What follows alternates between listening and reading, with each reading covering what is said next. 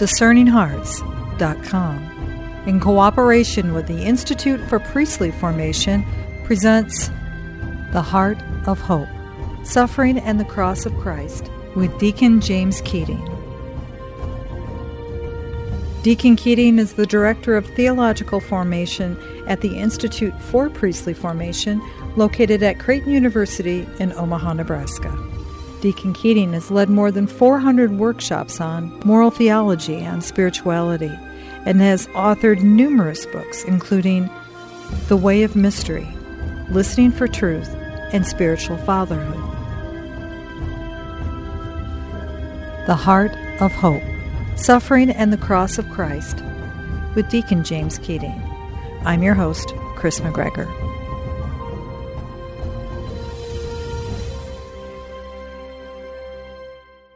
When we talk about deepening our spiritual lives, the mystical doctors of the church have written over and over again, and also just the lives of the saints, all saints, indicate that in that spiritual journey, we will encounter suffering. And the suffering that enters their life, which is more debilitating than any type of physical suffering they may endure, or that we may endure, it is the emotional suffering that truly causes the agony in the soul. Yeah, and the aligning of this emotional suffering with our relationship with Christ, of course, is the important movement of the will there. We all dread physical pain and physical suffering. So many, though, live in this emotional state of suffering. And some of it is brought on by our own actions. Others, it seems like some people are victims of conditions not wrought by their own actions. I'm amazed there's so many people in life that seem to be victimized into loneliness, isolated by people, rejected, marginalized.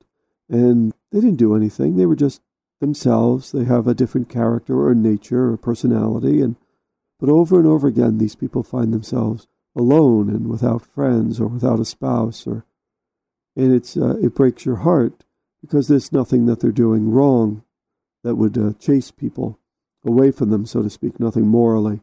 It's just that they might be different in their personalities, and they suffer emotionally very, very deeply. And so it's this continual emotional state of suffering that a lot of times cannot get relief through psychotherapy, and a physical pain might be able to get relief from a physician, but there are people who linger in these emotional states of pain. And here I think where Christ is particularly brokenhearted and calling out to them to relate their fears, their doubts, their lonely state, their sadness, to relate all of this to his great love for them. And his great love for them is situated in his own emotional state of rejection and loneliness and sadness, which is throughout the New Testament. When you look at Jesus' life, he was misunderstood, he was rejected. So these emotional states, which sometimes can be very prolonged, are also opportunities for deeper intimacy with Jesus. Now, when you talk to these people who are in these emotional states, a lot of times they're tempted to say, thanks, but no thanks. I don't necessarily want this as the great fruit of my sadness, depression, isolation, is Jesus. I want friends. I want flesh and blood, spouse, or something like that. And this, again, is incredibly painful to listen to and to be with these people, to see them say that in one way or another, thanks for Jesus, and I know Jesus is giving it his best effort, but I really do want to be married, and I really do want to be accepted by a circle of friends. And this is a very terrible, dark suffering. And they wouldn't say it this way, but that Jesus is not enough for us. And in a very real way, because we are social beings, and a lot of times we perceive that Jesus is not enough for us. And relating our emotional difficulties, our emotional sufferings to Jesus is nice, but I want more. And this seems paradoxical that one would want more than a deepening relationship with God. But in fact, even Christ understands this. Christ understands that we need friends, we need fellowship. This is why we gather in parishes. It is not good for us to be alone. And so, more and more, the Christian community has got to step up and find those who are in pain, in a state, or in even a life of suffering, and direct our ministry more and more directly to these people who may be hiding right among us, so that Christ can bear his presence to them, not just through an internal affection of love, but through flesh and blood, friendships and fellowship. Relationship is at the heart of all of this, that reflection ultimately of the Trinity, isn't it? That shared love. In giving love to others, there are great risks. And that's where some of those who are not reached out to by the community, that withholding of love, that act of the free will to deny another that relationship, that can be at the heart of a lot of suffering. Exactly. It is at the heart, of Genesis 2 when it says it's not good for man to be alone. This is really the crux of it all, that I can bear many, many forms of suffering, physical and emotional, but I cannot bear them alone. And so as a result of the community opening its heart to the Holy Spirit, we rush then to our fellow human beings who are in danger of suffering alone. And of course, this is the great reason for pastoral ministry. Pastoral ministry exists because it's dangerous to leave one alone when they are suffering. Dangerous in this way, in the same way it was dangerous for Job, who was tempted to curse God and die. That isolation in our suffering, loneliness in our suffering, can be so crushing that it can threaten to crush even our hope in God. And so the community must come out of itself, so to speak, and individuals in the community must come out of themselves, so to speak, and attend to those who are being threatened, being crushed by their suffering, to the point where this suffering may crush even hope out of them and threaten their trust in God as well. The pain can be so great that many people will move away from the cross at this point rather than to cling to it. And pastoral ministry is there with these people to reassure them of the great truth of Christ. Cling to him, even though it feels like or it seems like he has abandoned you. Cling to him.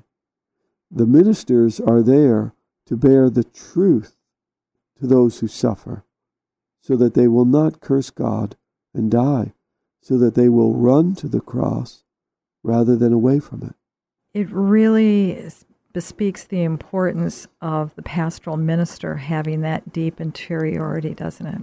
Exactly. This is such a difficult reality, though, that we all shudder at, is that we must first suffer the coming of Christ ourselves. If we are to endure the sufferings that are at the other end of that next phone call or that next knock on the door, or we must have something to bring to the emptiness of suffering.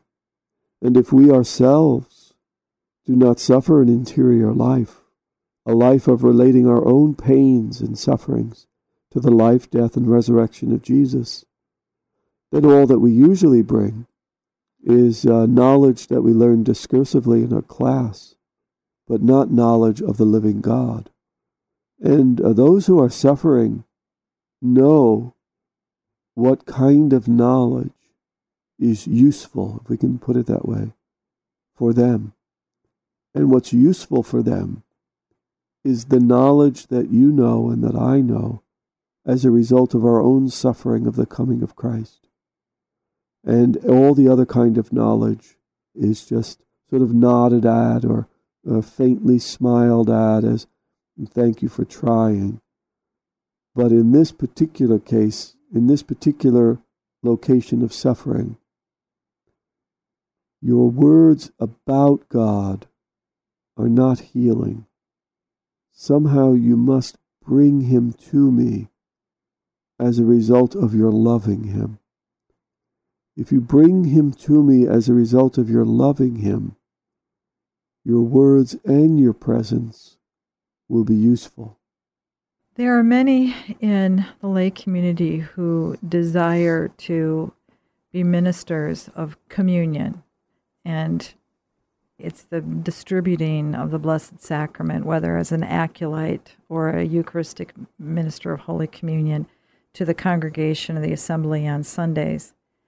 And yet, to really go deeply into what that role speaks of, it would seem as though distributing to a congregation that comes forward on a Sunday isn't as deep as potentially opening your heart to go into the nursing home, to take it to those who are craving the opportunity to get to church, but they can't get there, or the home of an autistic child, the family who feel they can't come to the church because they're fearful that their child will have an outburst, so they don't come. Those who want to bring communion are missing that opportunity to assuage that suffering because they don't want to encounter that themselves. Nobody wants to be in the presence of uncomfortability. We don't want to be uncomfortable emotionally. And so, yes, I will avoid the prison, or I will avoid the nursing home, or I will avoid the home visitations where I know there is suffering, because I'm afraid. I'm afraid that I have not suffered the love of God enough, and I only bring words about God, and I don't really bring God. And so anyone who aspires to minister in the church must equally at the same time aspire to acknowledge, in very ways analogous to married couples who will say, I have a good marriage, but it can be better.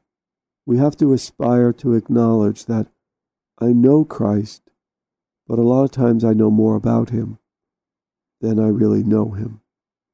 And with that simple turn toward truth, we can enter deeply into spiritual direction, go to confession more, attend the Eucharist more, and just allow him to be there for us, loving us at a deeper level, asking him to come at a deeper level, so that any fear of being in the presence of suffering will be assuaged, and we will be more open to being sent by him, especially to the places we do not want to go.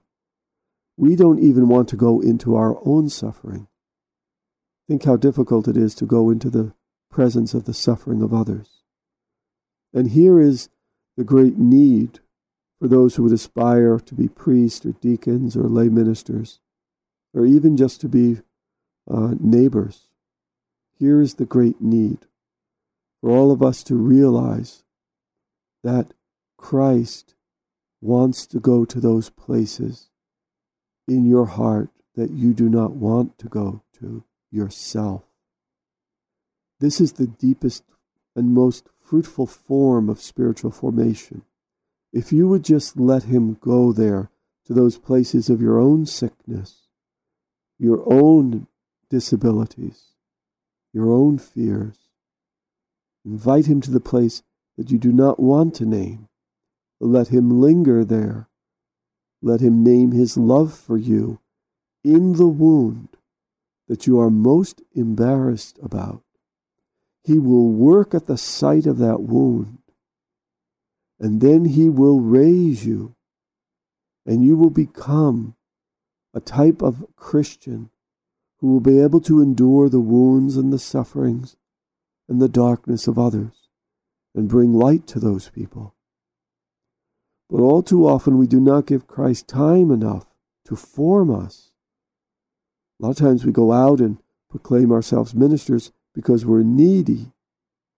We do not want to go to the suffering because we're needy. We want to go to the suffering because we are sent out of the healing of our own wounds. Then we're most useful to them. To just go to those who suffer because we have needs is a way of using the sick or the tormented. And it usually backfires on us anyway. We're just not effective at it. So withstand Christ coming to those places in your own heart, in your own history, in your own past, that you are most ashamed of, most embarrassed about, most frightened of, those places of your heart where you think you are most sick. Let him in.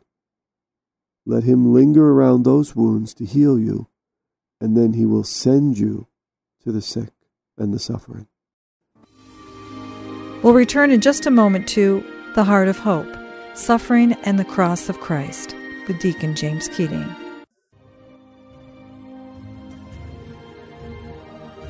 Did you know that you can obtain a free app which contains all your favorite Discerning Hearts programs? Father Timothy Gallagher, Dr. Anthony Lillis, Archbishop George Lucas, Father Mauritius Fildi, and so many more, including episodes from Inside the Pages, can be obtained on the Discerning Hearts free app.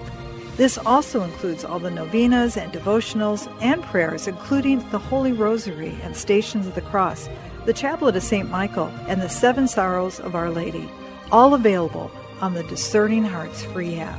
Visit the iTunes and Google Play app stores to obtain your free Discerning Hearts app today.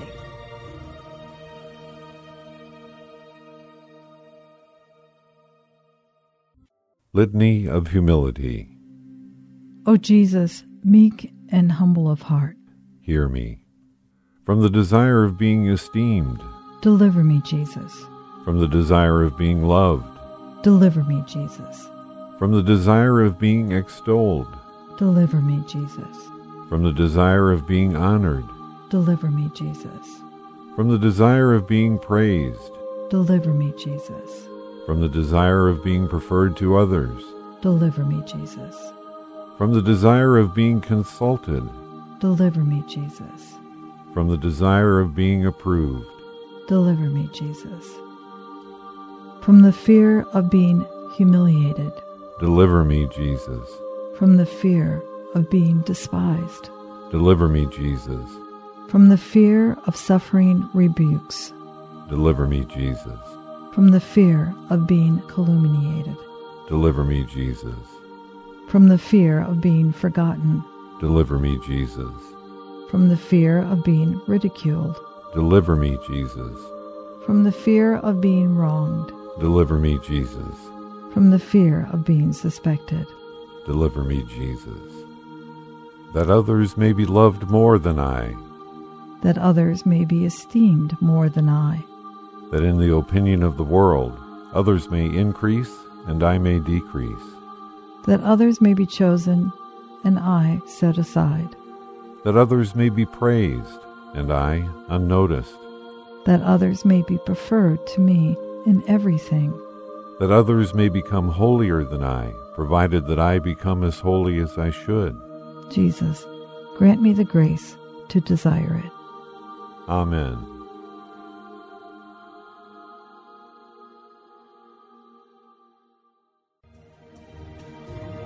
Hello, my name is Deacon Omar Gutierrez, and I want to ask you to support Discerning Hearts in a special way. We, Chris McGregor, the board, and I all know that not everyone listening can help financially.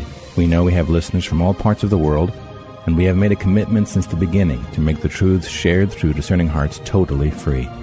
So while you may not be able to contribute financially, what you can do is certainly pray, but also give us positive reviews on whatever platform you use to listen to us. If it's iTunes, Android, Stitcher, Spotify, however it is that you get these podcasts, or if you're on YouTube and you like our videos, please give us a good rating and write a review. The more good ratings and reviews we get, the higher our profile, and the more listeners will discover us, listeners who may have the means to contribute in the future. Please consider rating us and writing a positive review today.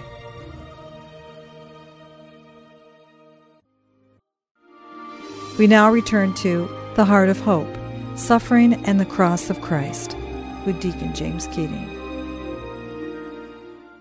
In many ways, we don't want to give up the control. We will invite him in to a certain point. And then unfortunately, when pain starts, or it becomes horribly uncomfortable, even going back and trying to reconcile with a memory from a past occurrence, we snatch control away from him. and we shut him out. And this is all natural and understandable, but in the end it can't last, because what you're describing basically is the beginning of purgatory, the beginning of revealing all truth to God, not so that God knows it, but so that we know it and we can finally relate to God in truth.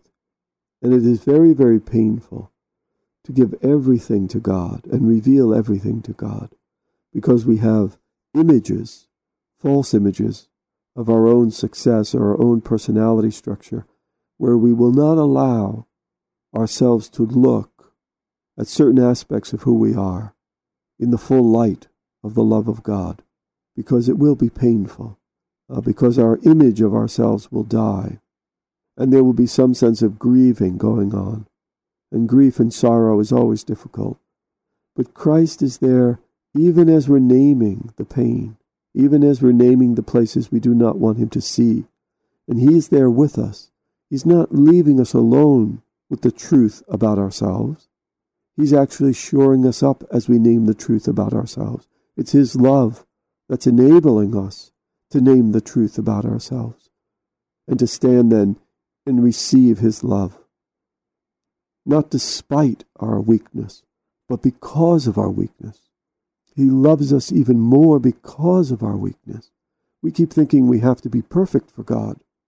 What really breaks God's heart open is that we are so imperfect, that we are such a mess, and he truly is moved by that. And the more we stay and keep it together in some effort to establish a false sense of self, or a sense of self that the culture can look at and say, isn't he a great man? Isn't she a great woman? The more we try to hold it together ourselves, paradoxically, we're holding Christ at bay. Christ truly loves you because you're a mess, because you're broken. This is what moves his heart to attach his heart to yours. So the more we avoid the pain of the truth of who we are, the more we are slowing our process of purification. And we're delaying, to some extent, the inevitable purgation that we have to go through. This is why all the saints hint to us that we should undergo this now. Not after we die, but now. Let God love you in your own suffering and your own pain now. That's what he wants to do. Isn't that the danger of our sacramental encounters?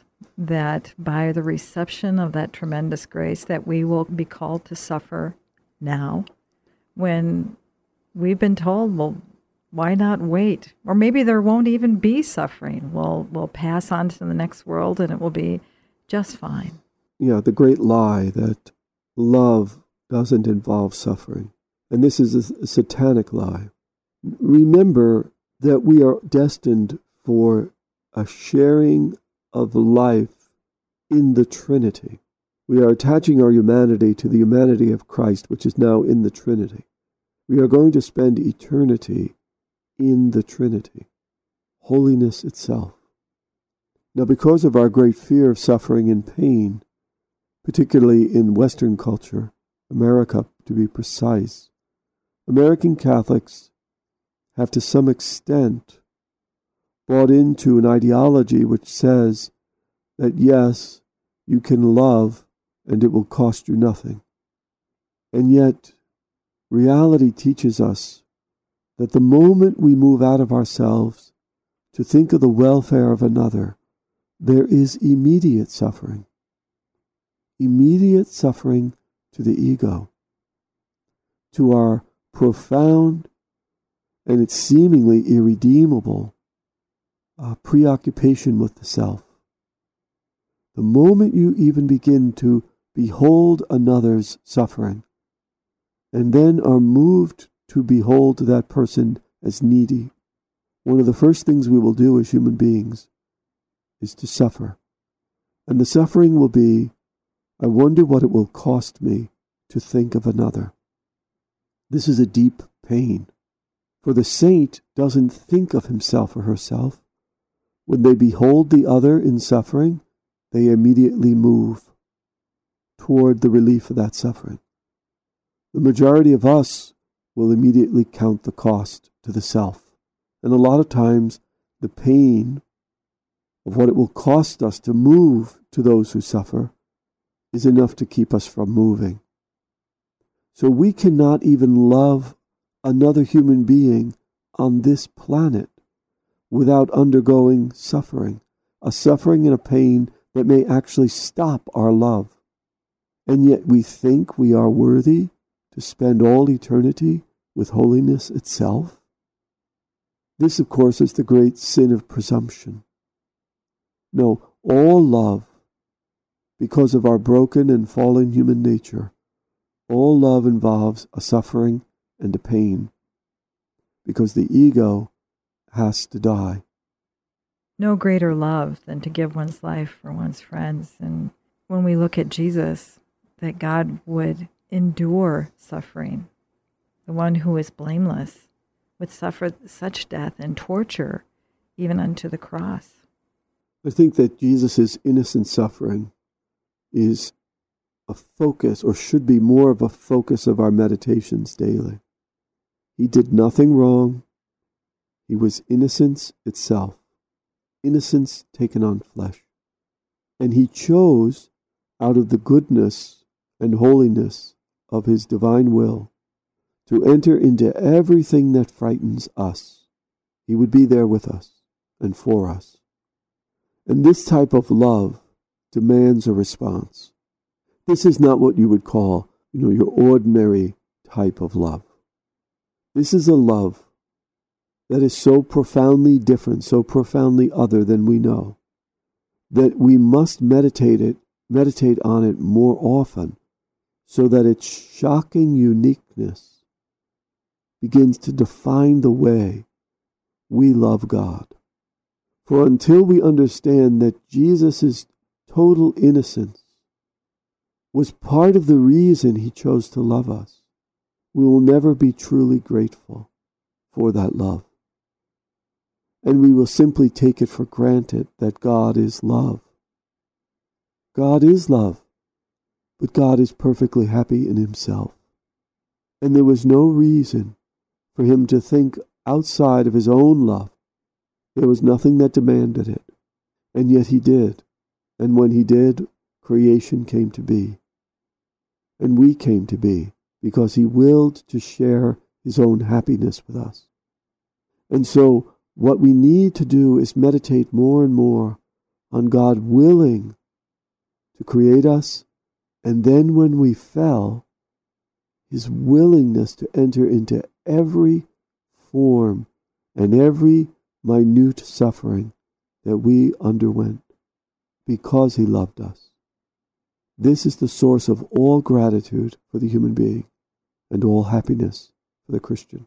The importance of that meditation on the passion of Christ, that willingness to enter into that suffering for us, is brought forward to us by some incredible saints in their experience, whether it's St. Francis and his method for the Stations of the Cross, or St. Bridget of Sweden and her mystical revelations of those 15 prayers, or St. Faustina and her diaries, where we're told each day it would be ideal in the 3 o'clock hour to reflect on the way of the cross, or even in that moment for Mother Teresa, where for her, the changing point is when she heard Christ say, "I thirst."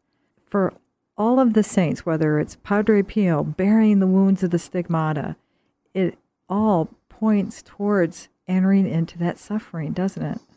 And beautiful reminders that you give us there in the lives of the saints. What is it that you do each day that helps you remember God's great love for you in your suffering? Hopefully you have a crucifix in your home. And don't just leave it there like a piece of art that takes up a place on the wall of your house. Take it down sometime. Hold the crucifix. Talk to Jesus about how much you love him, even though you don't understand such a love that he gave to you. But become more vulnerable to this mystery of the crucifixion. Place all of your wounds in the wounds of Jesus. Most of the wounds that we have are self-inflicted. A lot of our suffering is self-inflicted because we chose to be sinful, selfish, self-centered. He wants those wounds that are self-inflicted because he wants to heal you of your deepest sorrow, which is sin.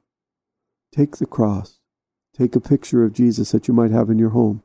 Read the Bible regarding the death of Jesus Christ and ask him to take all of your sorrow and all of your suffering and replace it with gratitude.